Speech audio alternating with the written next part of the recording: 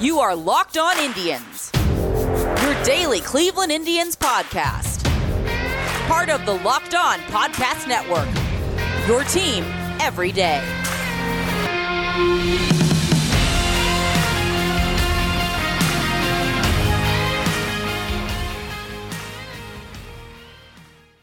Hello everyone and welcome to Locked On Indians. I'm your host Jeff Ellis.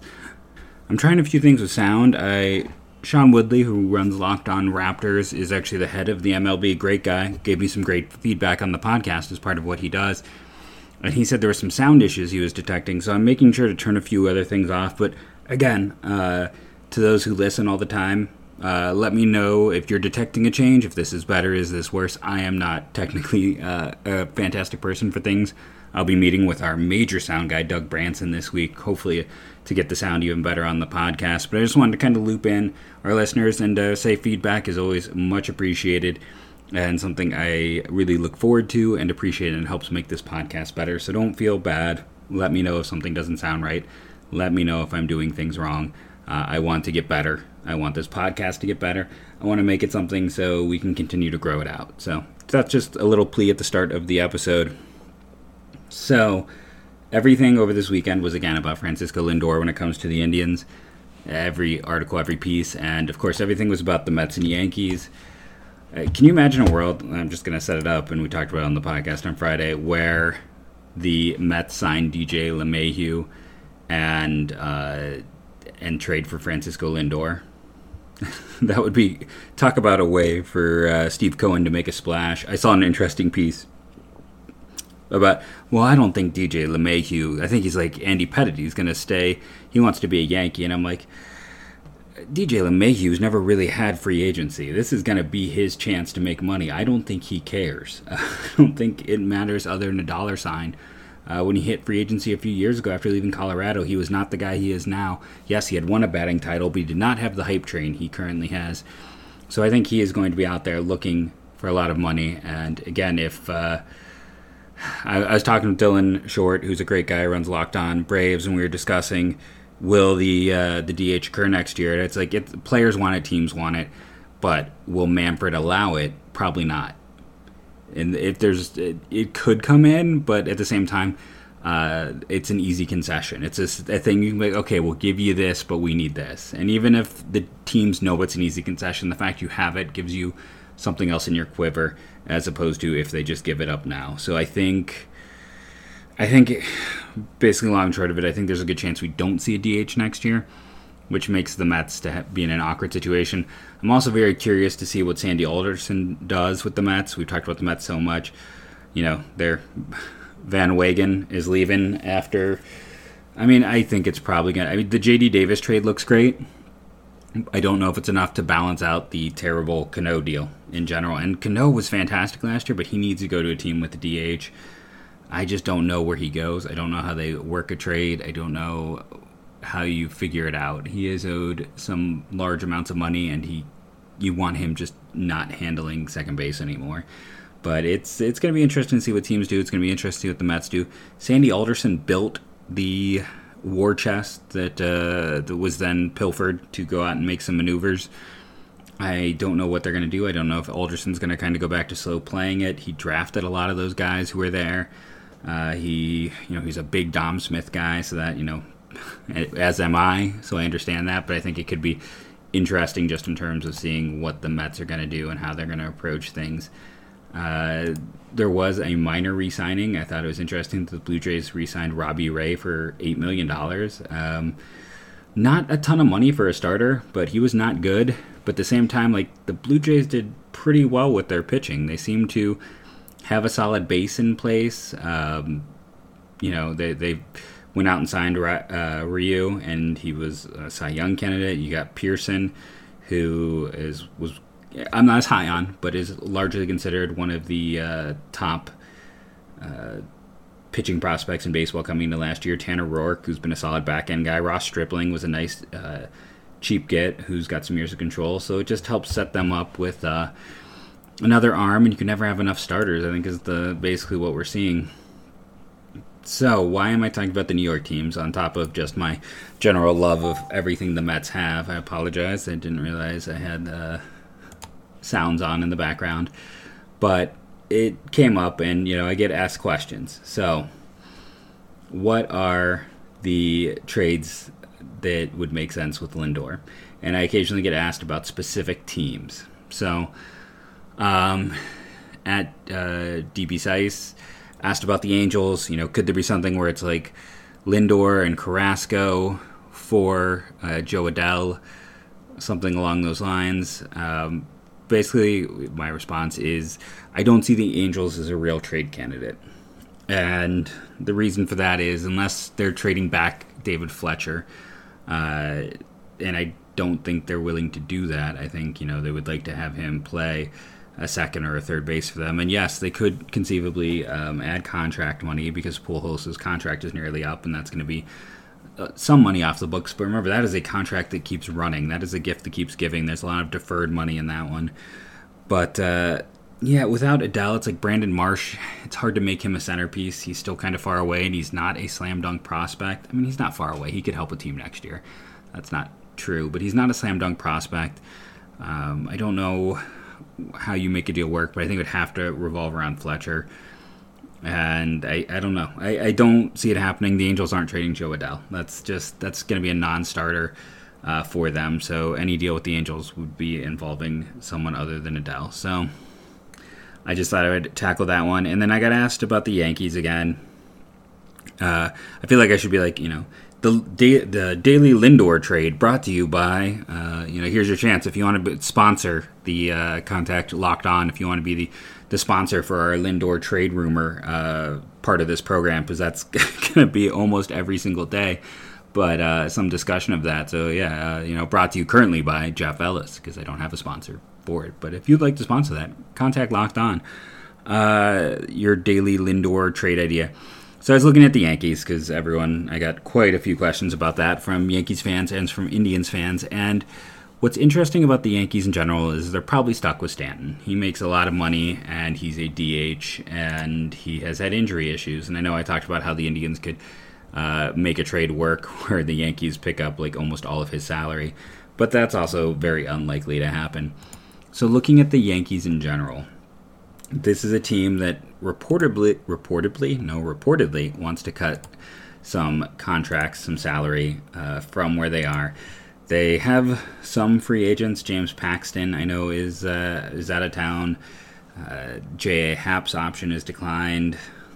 Tommy Kaline, they decide to waive rather than pay.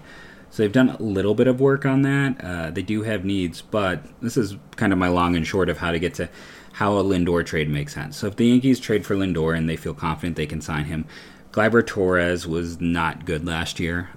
He was good in the playoffs against the Indians, but the bat was not the same, and defensively he does not look like he can stick a shortstop long term.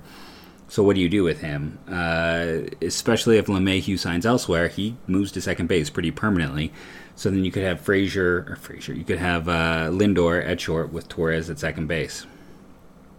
So what would you ask the Yankees for, and what would the Yankees be willing to trade? I think at the end of the day, I was debating a few different deals for this, and I think that there's two names. It's Luke Voit and it's Clint Frazier. And I know that might seem crazy, but the thing with Luke Voit is he's a DH. He is even as a first baseman, he brings such negative value as a defender. You just want to drop him at DH and forget about him. His down year last year, it was considered a down year, and he still had a very strong season. I have some concerns with this season. The walk percentage was way down, and he hit as many home runs in like 1/3 the chances this year.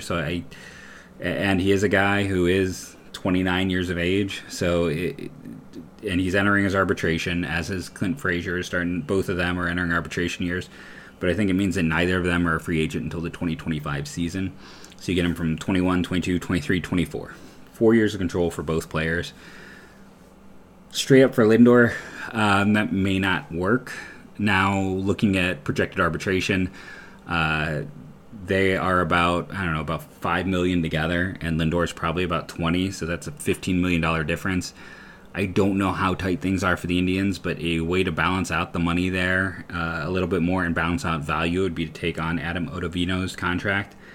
And he's a guy who's pitched very well for the Yankees, and he's a guy that maybe the Indians could fix. I don't know. Or maybe they even take on part of the money. Maybe the Yankees send money with him to make it a deal that makes more sense. Because he makes $9 million this year, I want to say, top of my head. Could be wrong there. But if he makes $9 million, if the Yankees pick up 5 of that, then that's still essentially, when you get down to it, of the $20 million that Lindor is going to cost, probably a little less, the Yankees would be sending out $5 million in contracts and $4 million in what they're picking up in his contract. So that's $9 million off of Lindor. So then it's only about $10 million in salary for the year. That might make it a little bit easier for the Yankees. For the Indians, you get an arm that maybe you can fix, and if not, he's a free agent at the end of the year. And I'll talk about those 2 players and lineup construction with the thoughts of this trade in a moment here. Today's sponsor is Built Bar. I got my brand new Built Bar order today. I guess technically it was yesterday, and I was trying out the strawberry, and it also came with the candy apple ones. I preferred the candy apple ones. The strawberry one, I got to give a few more tries to see what it tastes like. I find I like the internal bar when it's the chocolate inside. These were both kind of more of the clear gelatin in there. The chocolate one has just a better texture, so I like it overall. And that's, again, get the mix box. You can't go wrong. It's just fantastic. And this is my 4th order of Built Bar. Becoming a sponsor for the show, they have then turned me into a passionate user of this product. It is something I use every day. It is a go-to item. It is my go-to breakfast. Sometimes my go-to lunch. BuiltBar.com. Use the promo code LOCKEDON. Get 20% off your order. You won't regret it. It is the best tasting bar I've had. It is gluten-free, which is a big bonus for me, and I just continue to love this product. So use the promo code LOCKEDON when you go to BuiltBar.com and try a product that, again, I love to death. So, the previously mentioned 2 players that the Cleveland Indians would acquire, I mean, it's a good haul.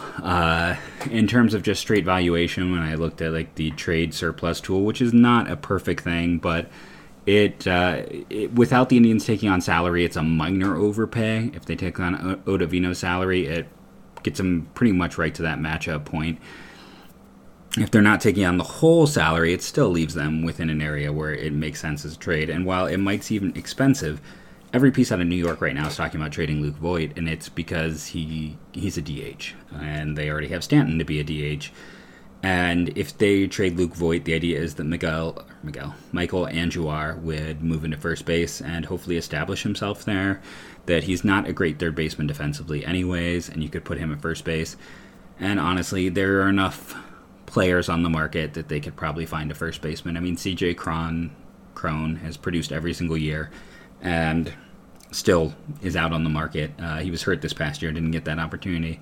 But I don't think it's very hard to find a first baseman. Let's just be honest. And Mike Tauchman, who's been productive for them for a few years, has some experience at first base as well, I believe. And Mike Ford, who has had some good performances. They have internal options. And Luke Voit is, again, he's 29. I believe he turns 30 before the start of the season. So he's on the wrong end of that aging curve when you look at players. Yeah, it turns 30 in February. Wrong end of the aging curve, especially for bigger-bodied first baseman. And his position is his defensive value is very low. Last year he was worth over a negative win defensively, so that hurts his offensive value. Put him at DH, he's great. Like I said, I did have some concerns. It's when he had that great breakout with the Yankees, he had an unsustainable BABIP. This past year it was actually 268. You could say that he was unlucky this year in his contact rates. Defense is a huge issue.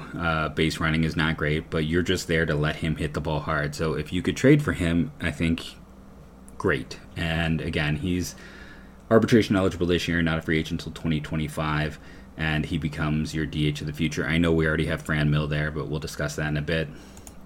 As for Clint Frazier, he looked great when finally given an opportunity this year, but there's no guarantee, again, that he would have a shot next year to play every day for the New York Yankees. We mentioned Tauchman could fill into that role.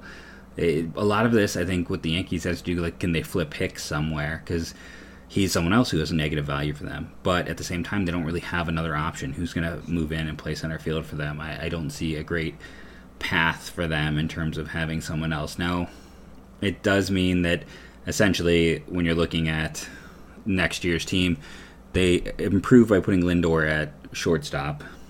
They shift the rest of that infield. Andujar gets a chance to play at first base. Tauchman is your left fielder. And then, maybe they, with some of that, and we talked about them wanting to cut money, but if they have some extra money, maybe they can make a run at someone like Springer or Ozuna in one of those outfield spots. This does give them the ability to have a little bit more flexibility on the market as well, because they're only adding about $10 million with Lindor now. Now, it's not ideal. There's going to have to, if you're trading for him, you're going to try to give him that long-term contract. So, yeah, it's going to be interesting to see how they would balance things. But they do have two players that have produced who can step right in, and Tauchman and Andujar for the Yankees. Frazier is, a similar story, not a free agent until 2025, just hitting arbitration this year. Has had some up and down performances, but what stood out in the 39 games, 160 plate appearances, the walk rate was back up, and that is when he has been successful. The defense has been not great, but you just kind of put him out there and hope for the best, and probably in right, just because the arm is very strong, like that is a tool you don't worry about. But if you're the Indians and you're able to get the Yankees to make this trade, if they are motivated, and especially this is where the advantage could come in, if they trade, if LeMahieu walks and all of a sudden they need someone on that infield, it sets up a situation again where they can easily shift Torres and go out and make the trade. I think LeMahieu signing with the Mets would be ideal for helping get a little more value and put the Yankees a little more on tilt. Trying to make the big move. That type of stuff doesn't happen as much as it used to, but it certainly doesn't hurt. Let's put it that way. And if you're the Cleveland Indians, when you make that trade, you're probably, I know people are already going, so now we have two DHs. Franmil Reyes played outfield for the Padres. Is he great at it? No, but he was better than Domingo Santana, who they ran out there. He's better than Mike Freeman, who got time in the outfield this year. There were much worse options in that outfield, and you talk with him and explain to him, like, we need you to work on this. He's never probably going to be even an average defender, but left field is where you always put less than stellar defenders. And essentially what I would do if I was the Cleveland Indians is Franmil Reyes becomes your left fielder, Clint Frazier becomes your right fielder, and I'm kind of pausing here. Josh Naylor is your first baseman. And then when you're facing that's against right-handers, and Voit your DH. And when you're facing a left-hander, Voit to first base then. I know he's not great there, but not as many lefties. Franmil to DH, Luplow to left field, right field stays Frazier, center field. I'm hoping Daniel Johnson. I think he's got the highest ceiling of that group between Johnson, Mercado, and Zimmer. We'll see how that shakes out. You just let them all go for it.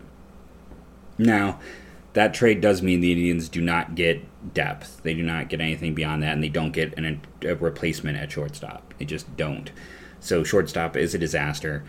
But if you make that trade and you're heading into next year, at least the way I would pencil things up in my mind for the Cleveland Indians is as such. And this is where it gets tricky, because this team gets very right-handed very quickly. All those years of yearning for right-handed bats, this would be the lineup that shows why that can present difficulties. I guess at shortstop, I would probably be looking at someone like Owen Miller is probably the player who I would project to break. I don't know if that's necessarily the easiest one to go with, but I think I'd probably lean there, and you're probably leaning towards Yu-Chen Chang at second base unless they could sign someone else.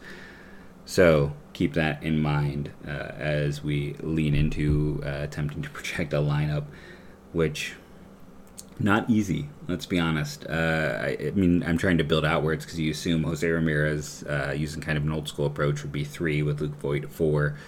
5 would probably be Franmil. So maybe Frazier at 2.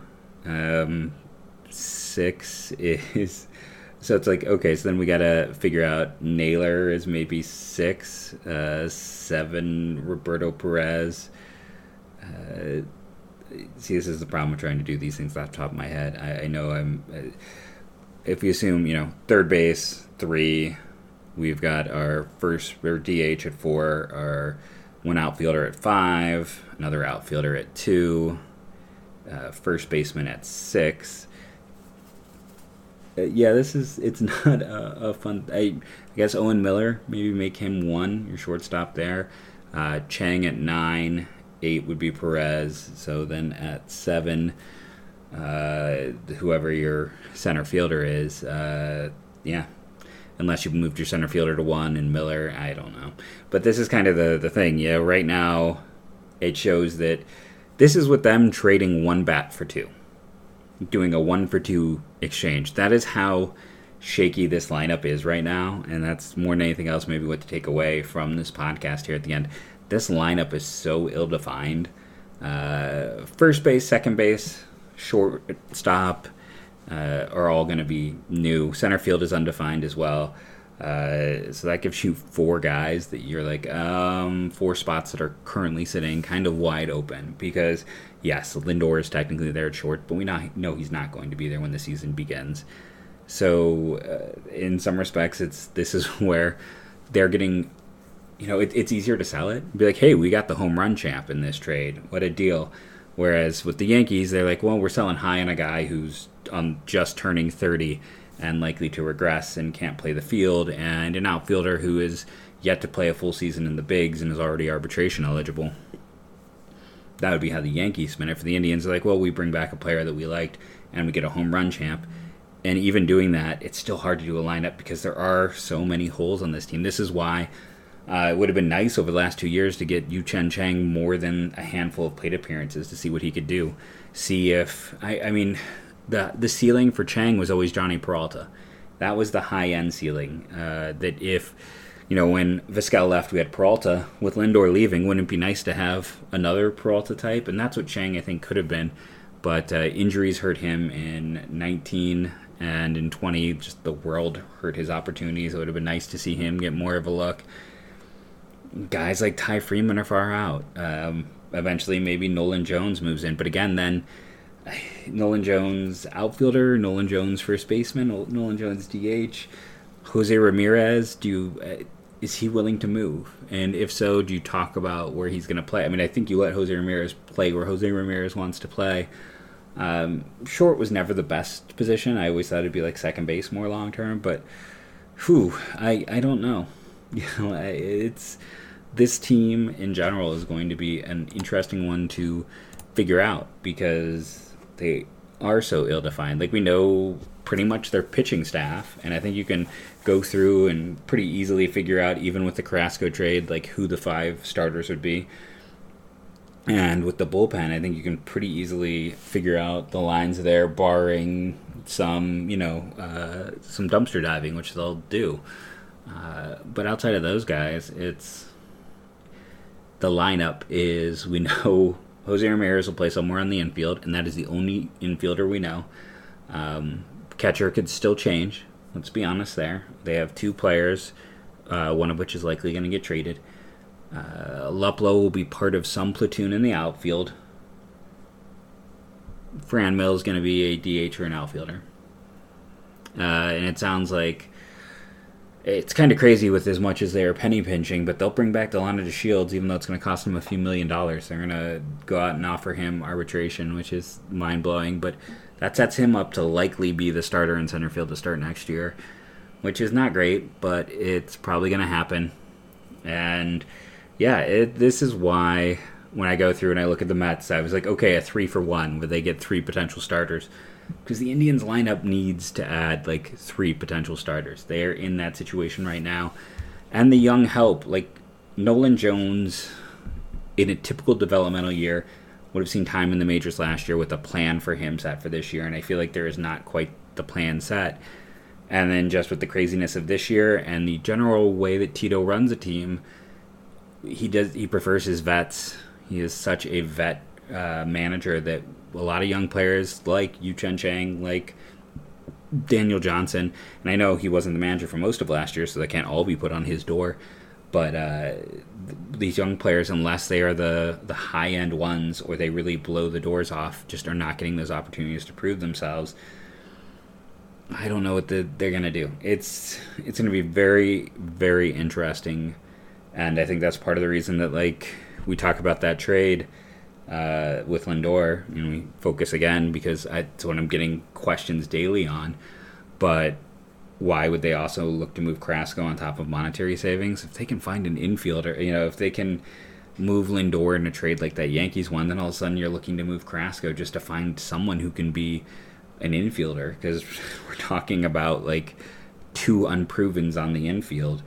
It's going to be an off-season to follow. I mean, that is for sure. It's going to be chaos 100% all the time with this team. There's just going to be so much going on. There's so many things they have to do. And for as strong as their minors are, that talent just is not ready to step up. It's not ready to fill the gaps yet.